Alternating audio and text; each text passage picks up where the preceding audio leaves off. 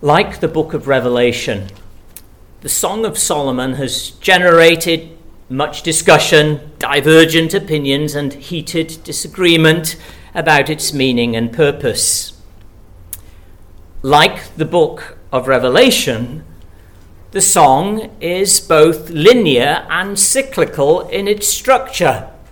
Both books move towards a point, a conclusion, a climax. But both books do so through repeated cycles of experience, each cycle increasing in intensity until the ultimate climax is anticipated. Like the book of Revelation, while the details may certainly be challenging, the overarching message of the song is clear. In fact, I would go so far as to say that the heart of the message is essentially the same in both books. Revelation presents history in terms of a cosmic conflict. The song presents it in terms of a love story. But both Revelation and the song end in the same place, with the intimate union of Christ and his bride in paradise. In this Song of Songs, the King of Kings leads the one upon whom he has set his love away from vanity of vanities into the very holy of holies. Here, surrounded by the paradise of his creative goodness, embraced in his transcendent love and showered with his tender kisses, this king's bride reaches the climax of his creative and redemptive purpose and finds perfect peace in intimate union with him.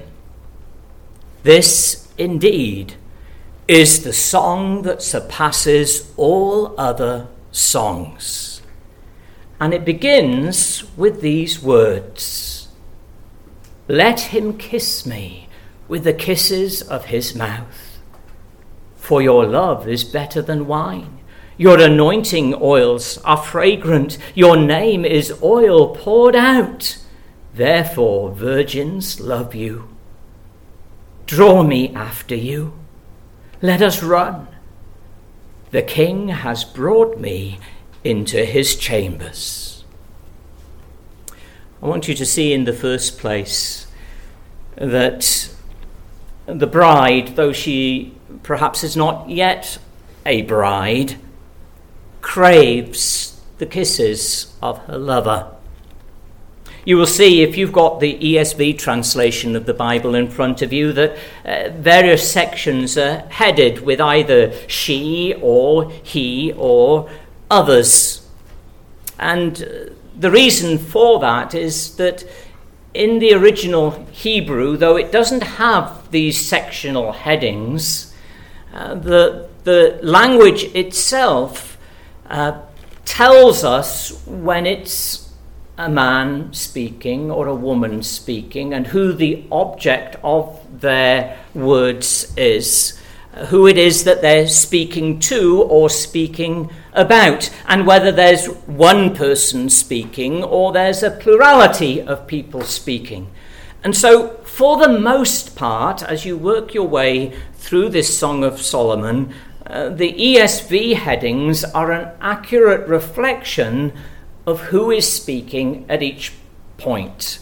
Now, there are some places where perhaps the ESV has not been as accurate as it could have been, and that would be dependent to some degree on one's interpretation of the song. And we'll see some places as we move our way through where I would put the heading in a different place, or a different person speaking those particular words. But here in this section that takes our attention this evening, verses 2 through the first part of verse 4, it is she who is speaking. This is the one who is loved by the king.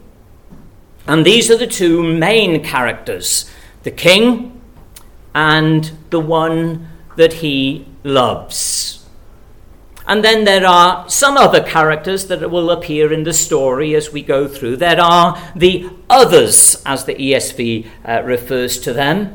They may be the virgins that the end of verse 3 speaks of, or they may be the daughters of Jerusalem that verse 5 speaks of. Or those two virgins and the daughters of Jerusalem may be the same people.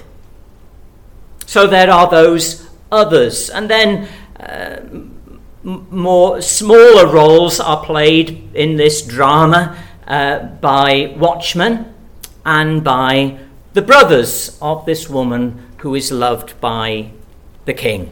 And this woman then begins the song. Let him kiss me with the kisses of his mouth. She craves his kisses. And immediately we must understand that we're already part way through the unfolding love story. The story doesn't actually start at the very beginning. It doesn't start when they see each other across the room and think to each other, oh, she looks pretty okay. He looks okay to me. I'd like to get to know that person better. It doesn't start there. These people are already in love. In fact, it's not just that they're already in love. They are betrothed. That's old language.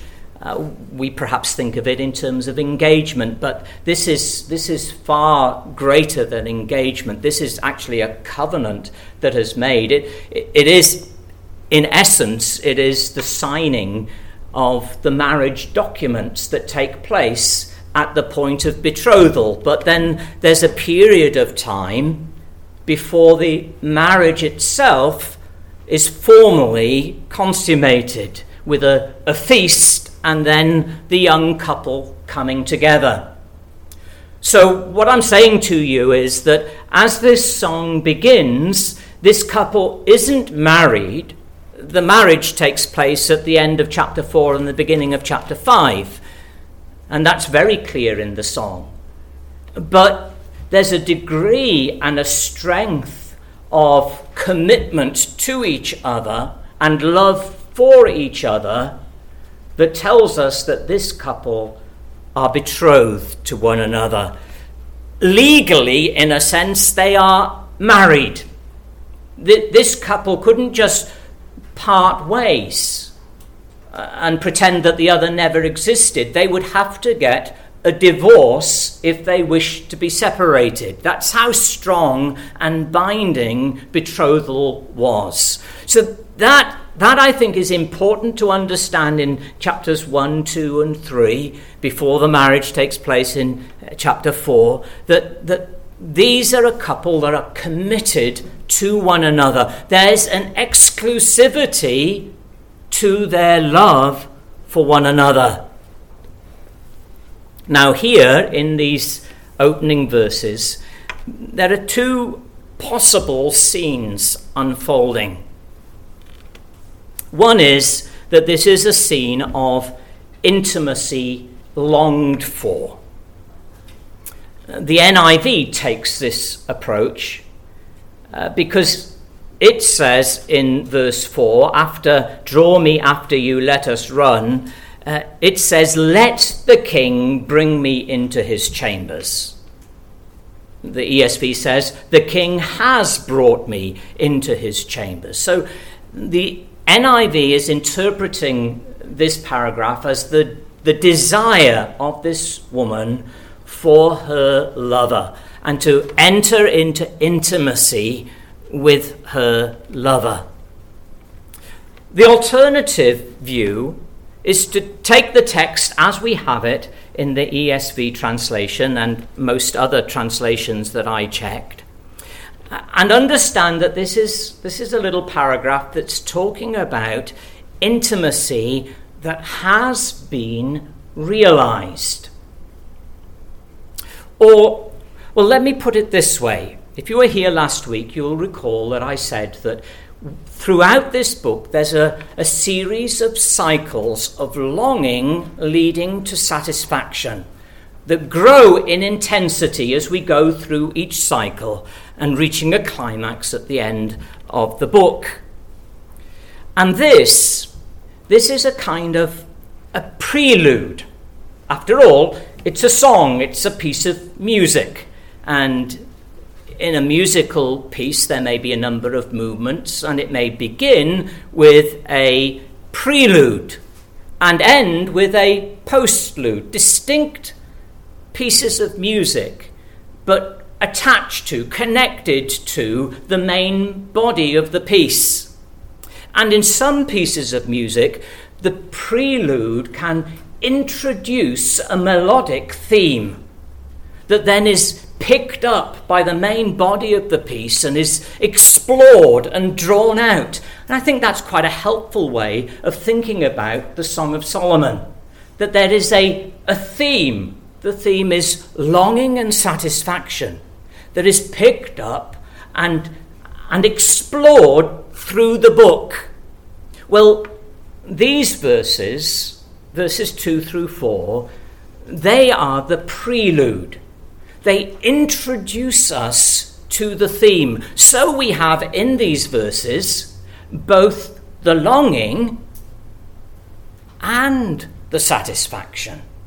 So we go from "let him kiss me with the kisses of his mouth" to "the king has brought me into his chambers." And this isn't telling us that this betrothed couple are consummating their marriage prematurely. It is actually telling us the whole story from beginning to end. But it's doing so in a kind of an introductory way, so that this recurring theme is presented to us, and then it will be explored as the book unfolds. Well, whether you take it the way the NIV takes it, as intimacy longed for, or you take it the way that it's presented to us in the ESV, as intimacy both longed for and realized, either way, there is here a legitimate longing for intimacy.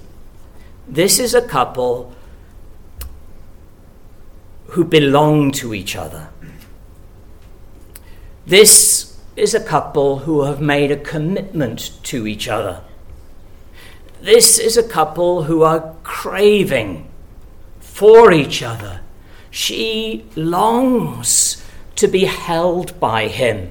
She longs to be embraced by him. She longs to be loved by him.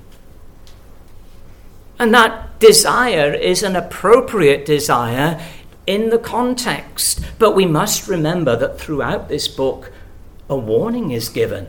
We see it there in chapter 2 and verse 7. She, this same woman who says, "Let him kiss me with the kisses of his mouth," says to the daughters of Jerusalem, "I adjure you by the gazelles or the does of the field, that you not stir up or awaken love until it pleases." These desires, these longings, these cravings, that they have an appropriate place. They even have an appropriate place even when they cannot be immediately satisfied. For we see that throughout the early part of this book, that there is longing, there is craving that cannot be immediately satisfied because they're not yet married. So yes, there's a longing, there's a craving within marriage that can be immediately satisfied by husband and wife. But there's a legitimate craving for those who are committed to one another, simply waiting for the wedding day, as long as they don't try to satisfy that craving.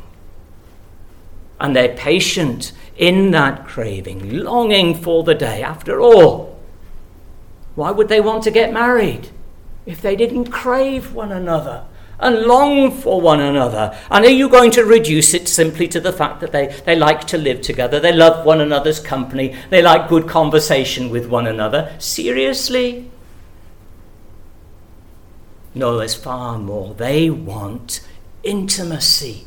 They crave intimacy. Yes, all of the rest, but that too. And it's a craving that God designed. It is a craving that God invented. It is a craving that he gave to Adam and Eve when he made them with this longing, with this craving. It only becomes something sinful when there is no legitimate object for the craving, or when it is so generalized that anyone will do. There's a place and a time, and the warnings throughout this song constantly remind us there's a place, there's a time. Don't stir up love until the right time. But of course, the Song of Solomon, as I indicated last time, isn't merely about the love of a man and a woman. It has a far greater theme than that, a far more glorious theme than that. This is the story not of human love, but of divine love. Certainly we draw from the picture of divine love lessons for our own love, our own marriages, our own intimacy, as we will see as we work our way through. But here, what Solomon, inspired by the Holy Spirit with all the wisdom that God has given to him, is setting before Israel the story of God's love for them and what ought to be their love for him, their longing for him. Now, they didn't always get it right, did they, Israel, in terms of their love for God? Perhaps we could say they didn't often get it right. But that doesn't negate the fact that what Solomon is doing here is encouraging Israel towards a right love for God. After all, when we read Paul's instructions to the church in Ephesus, in Ephesians chapter 5, concerning husbands and wives and the way that they are to relate to one another, he says in chapter 5 and verses 22 through 24, "Wives, submit to your own husbands as to the Lord. For the husband is the head of the wife, even as Christ is the head of the church, his body, and is himself its Saviour. Now, as the church submits to Christ, so also wives should submit in everything to their husbands." And I ask you, is the church consistently a good pattern for wives to follow? It's not.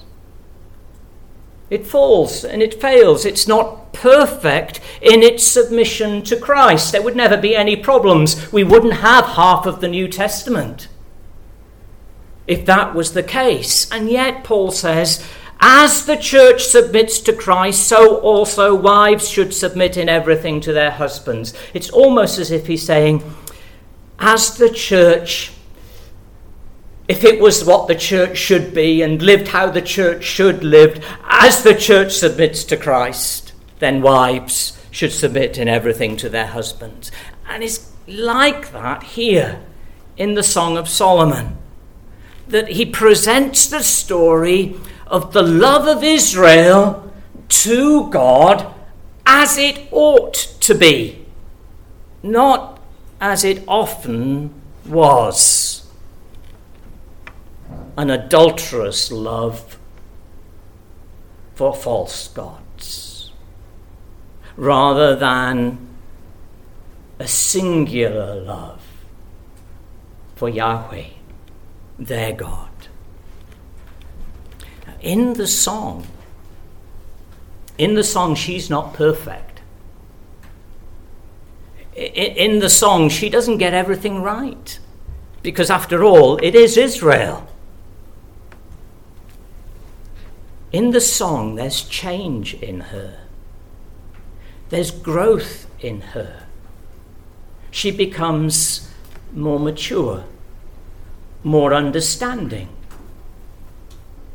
more considerate, more loyal, more devoted, more in love with him. But not him. He doesn't change. Through this song, the king doesn't change. He doesn't get any better because he doesn't need to get any better.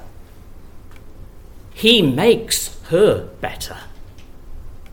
But he is already perfect because this song is presenting to us the love of God for Israel. And though the whole nation of Israel certainly was often, if not usually, an adulterous nation, there was always a remnant among them who loved the Lord and were loyal and faithful to the Lord. And while Israel as a whole perhaps wouldn't fit the description of crying out, "Let him kiss me with the kisses of his mouth," there were always a few in Israel that would fit that description. We see it, for example, in the Psalms.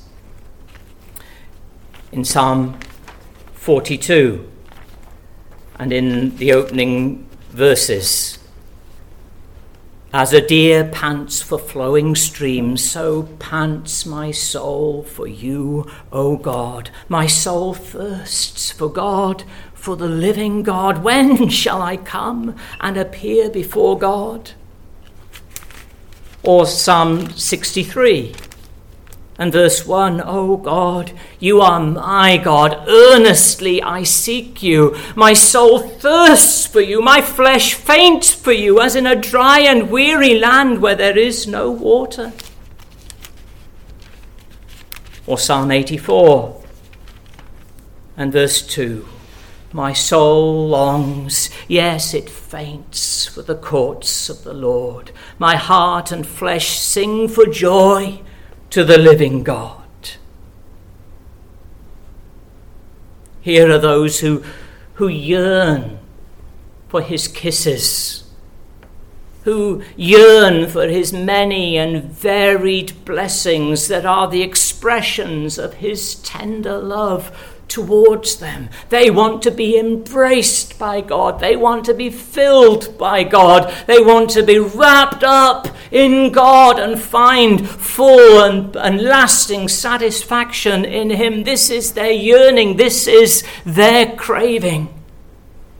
And she wants this one. There's only one for her. She's blind to all others. This isn't a general longing for gratification, but this is deeply specific and personal. Let him kiss me with the kisses of his mouth. There's only one she longs for, she craves. And so it should be in our own relationships, in our own marriages, certainly one person only one that we crave, one that we long for, one that can bring us satisfaction. But even before that, we shouldn't have this generalized longing that can be gratified by any one-night stand or casual encounter. This doesn't reflect the story of the song and the singularity of the love that is portrayed for us in these words. She craves his kisses. Why? Why so specific? Why just him? Why not another? Well, she tells us why. She makes 3 statements of why this is the case. Your love is better than wine. Your anointing oils are fragrant. Your name is oil poured out. That's why she longs for the kisses of his mouth. That's why she longs for his embrace. She knows him. She knows his nature. She knows his character. Here are 3 things that she tells us about him as she sings this song. She tells us that his love is intoxicating. It is better than wine. Some commentators go into great detail as to why love can be better than wine. We don't need to go into detail. Remember the broad brush. This is evocative language. If we start trying to get into all of the detail of what wine is and what wine's like and how love is and how it's better than wine, we're missing the point. This is just a figure that draws us out to say, yes, that love, that kind of love that surpasses every other thing that we might long for in life. That's the kind of love I want. That's the kind of love I desire. His love excites her. His love invigorates her. His love satisfies her. But at the same time, while leaving her satisfied, it leaves her wanting more. It's not that she can ever walk away from him.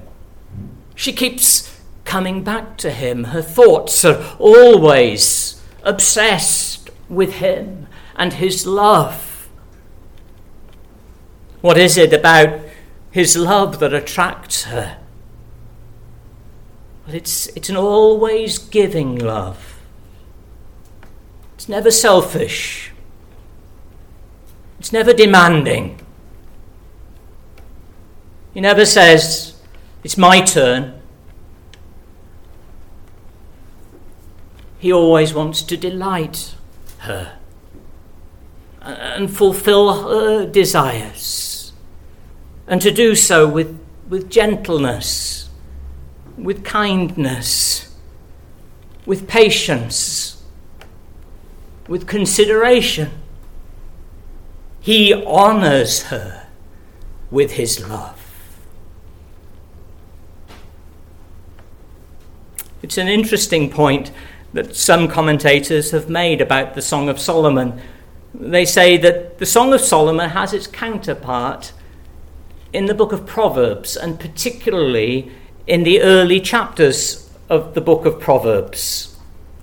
And so we read in Proverbs chapter 5, for example, the instruction that Solomon gives to his son.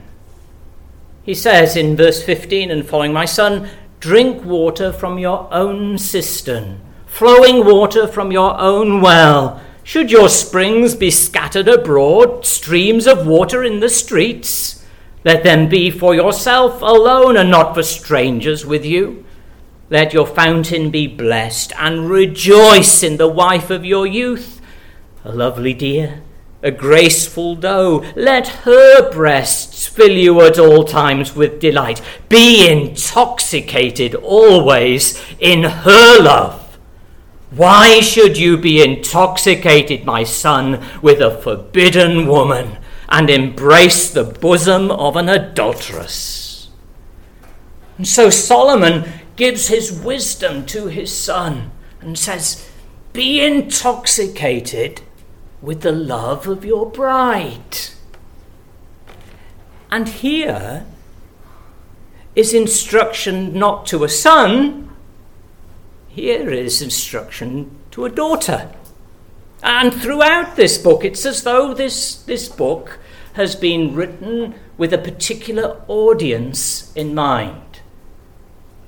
And the audience is the daughters of Jerusalem.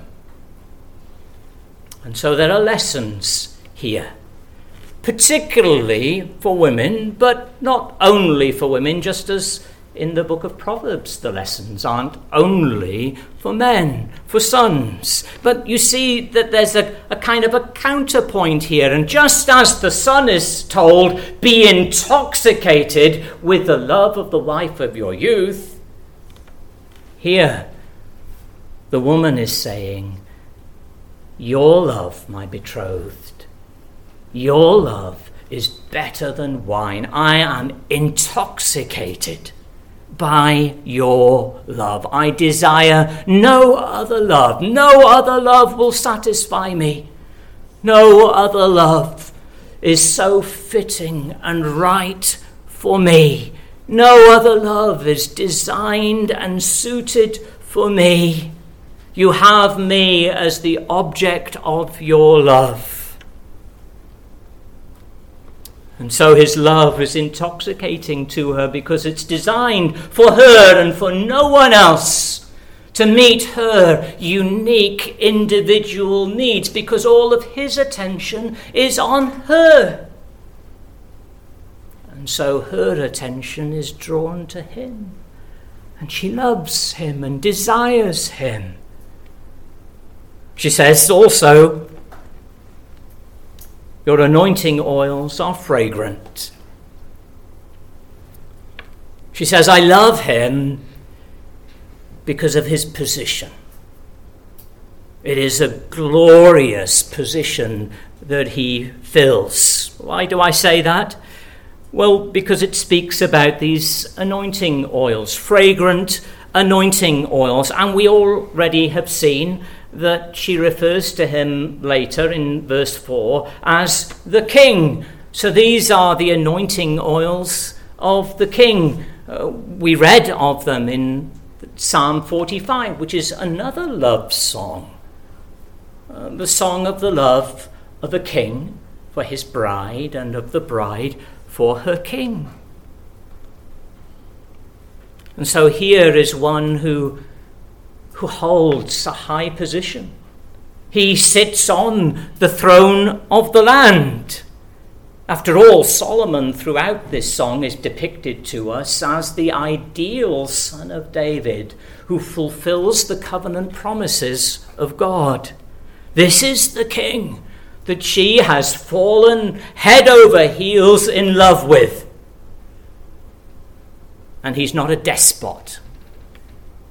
He's not a tyrant sitting upon the throne of Israel. There is an aroma about this man that is so satisfying. And it's not talking about the way that he smells. It's talking about who he is. It's talking about his character, the kind of man he is. He holds this exalted position as King of Israel. And he fits that position. His character is suited to that position. He is the chosen, anointed one, the king. Of course, this is the way that Solomon himself is depicted for us in 1 Kings, for example, and chapter 1. And in verse 39 we read, Zadok the priest took the horn of oil from the tent and anointed Solomon. Then they blew the trumpet, and all the people said, Long live King Solomon. And Solomon, of course, is the son of David, who himself was chosen by God to be the first in this dynasty of kings that would have an eternal reign, culminating at last in the one unique Son of David who would sit enthroned forever upon the throne of Israel. In 1 Samuel chapter 16, the Lord said to Samuel, "How long will you grieve over Saul? I've rejected him from being king over Israel. Fill your horn with oil and go. I will send you to Jesse the Bethlehemite, for I have provided for myself a king among his sons." So here is the anointed king, the son of David. Here is the promised one.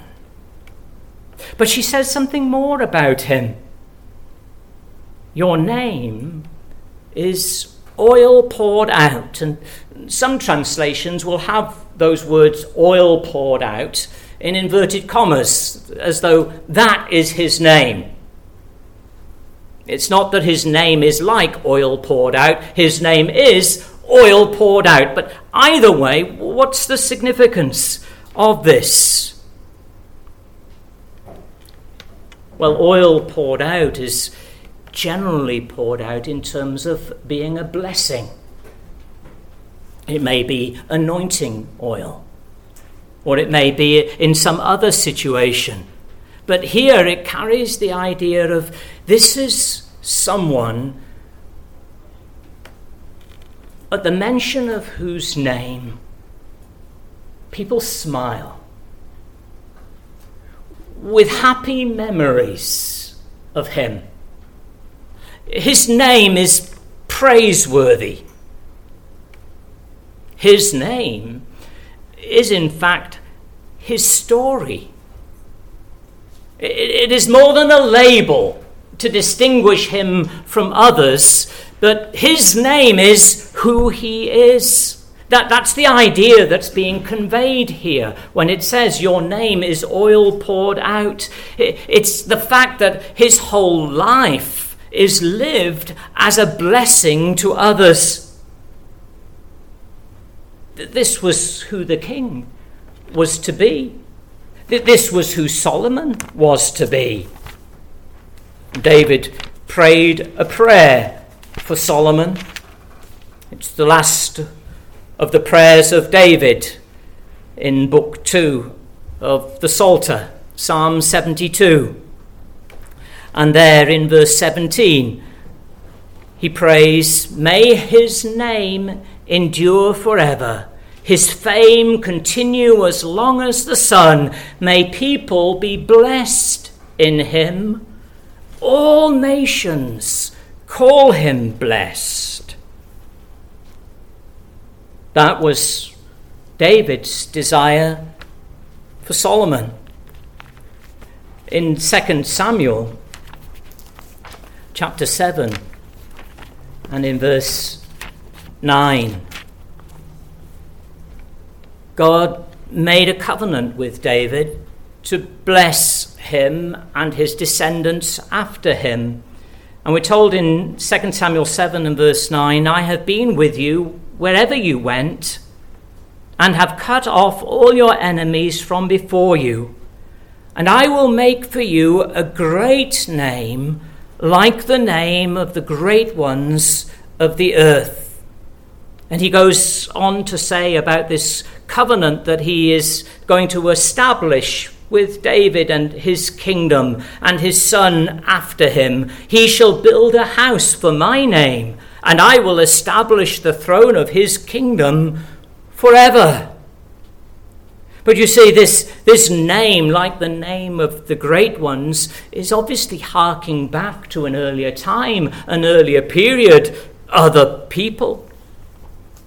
And in Genesis, when God called Abraham out of Ur of the Chaldeans and made a covenant with him, that covenant was to bless him.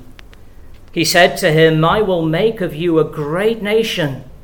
And I will bless you and make your name great, so that you will be a blessing. I will bless those who bless you, and him who dishonors you I will curse. And in you all the families of the earth shall be blessed.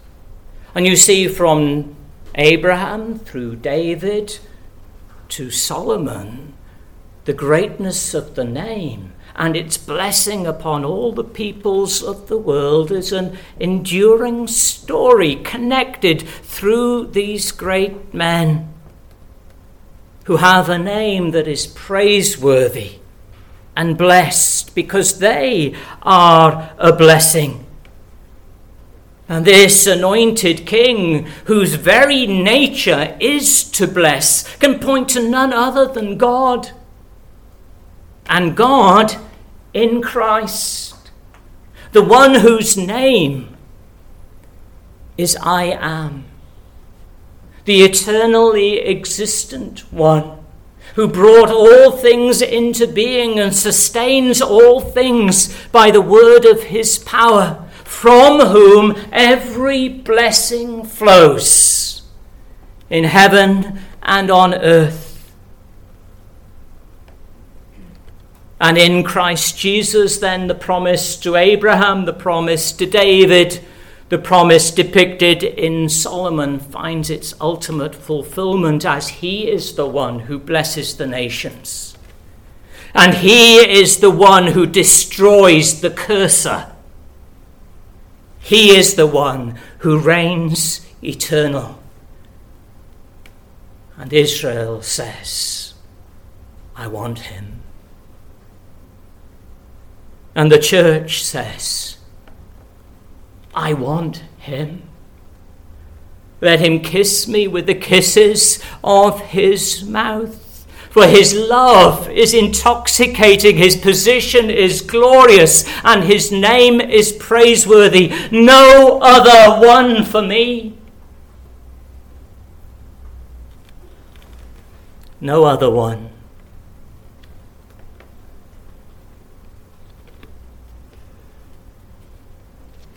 What kind of man are you, men? What kind of man are you?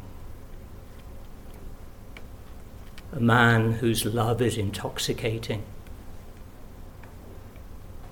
whose position is glorious, and whose name is praiseworthy. You say, oh, well, I'm not Solomon. I'm not a son of David.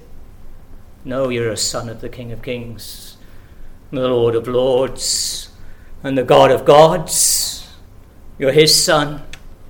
And he calls you to reflect his own character, a character that embraces your bride in always giving, never selfish, gentle, kind, patient, considerate, honoring love,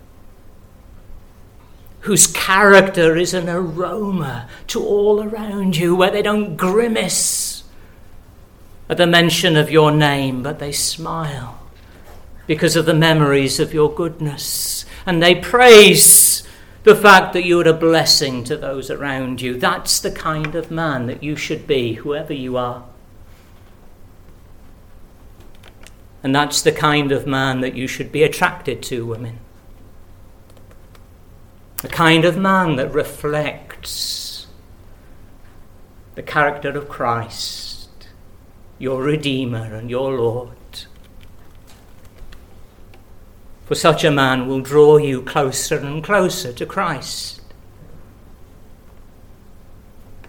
And in his love, and his love alone, you will be totally satisfied.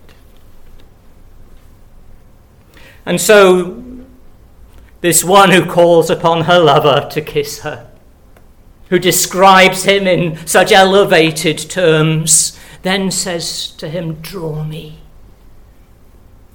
Draw me after you. She invites him to lead her.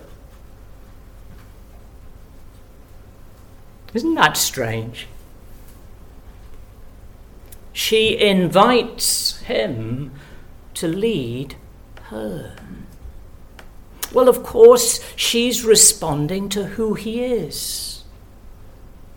She's responding to how he has revealed himself to her. Her invitation is a response to his revelation. In a sense, we can say she hasn't started this thing. He has.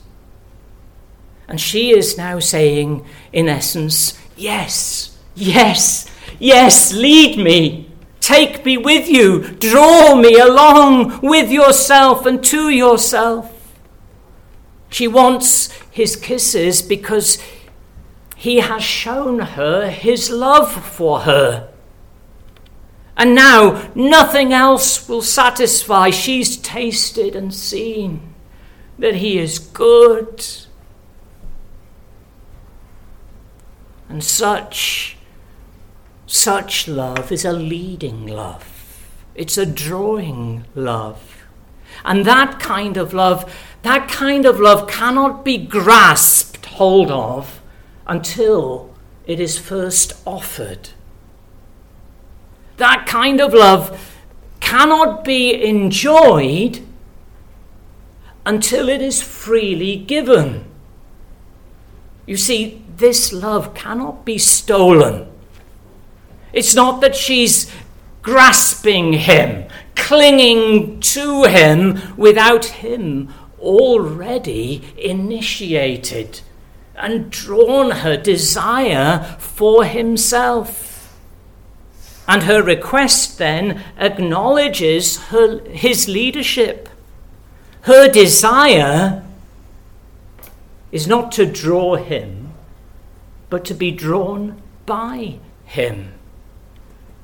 Draw me, she says, draw me. Draw me out of myself. Draw me into you. And in a sense, that's what this song's going to do. It's going to be the drawing of this lover as he draws her to himself and fully satisfies her. This is what Christ does. He shows us his love. He shows us his character. He gives us a little taste of who he is. And once we've tasted that, there's no satisfying our desire in any other than Christ. We want him. We want more of Christ, more of this glorious, praiseworthy one whose love is intoxicating. And so we see in this song this subtle balance between leading, following, and what I might call mutual initiation. What's first? Her love? No, his love. And then her love. What's first? Her desire? No, his desire. And then her desire. But once that desire has been kindled in her, once his love has been shown to her, then she is free. She is free to invite him. Draw me. Draw me after you. Satisfy me with the kisses of your mouth. And so she is drawn. The king has brought me into his chambers. Here the longing is satisfied. Here her deepest desires are met in intimate union with the king. Solomon wrote this song probably at the time when he built the temple in Jerusalem, when he was at the height of his devotion to God, and before his many foreign wives had drawn his heart away from God. to love and worship idols. And there, as he looked at the plans that David, his father, had given him in great detail according to 1 Chronicles 28, there are the courtyards, and there is the temple, and there are the chambers, and there are the inner chambers. The inner chambers of the house of God. The Holy of Holies is there. This is where Israel longs to come. This is where Israel does come once a year, vicariously through the mediation of the high priest. Once a year, sacrifice is made and the blood is taken into the holiest of all and sprinkled there upon the mercy seat. This is where Israel longs to be. Oh, that she could always be there in the presence of her God, her deliverer from slavery, the one who has given her the promised land of inheritance, so that she could always be in his presence in the Holy of Holies. And this is where the believer comes, by the finished work of Jesus Christ, who has torn the veil that is his flesh and has brought us into the very Holy of Holies of God. And there in this place the bride enjoys intimate union with the forever King of glory.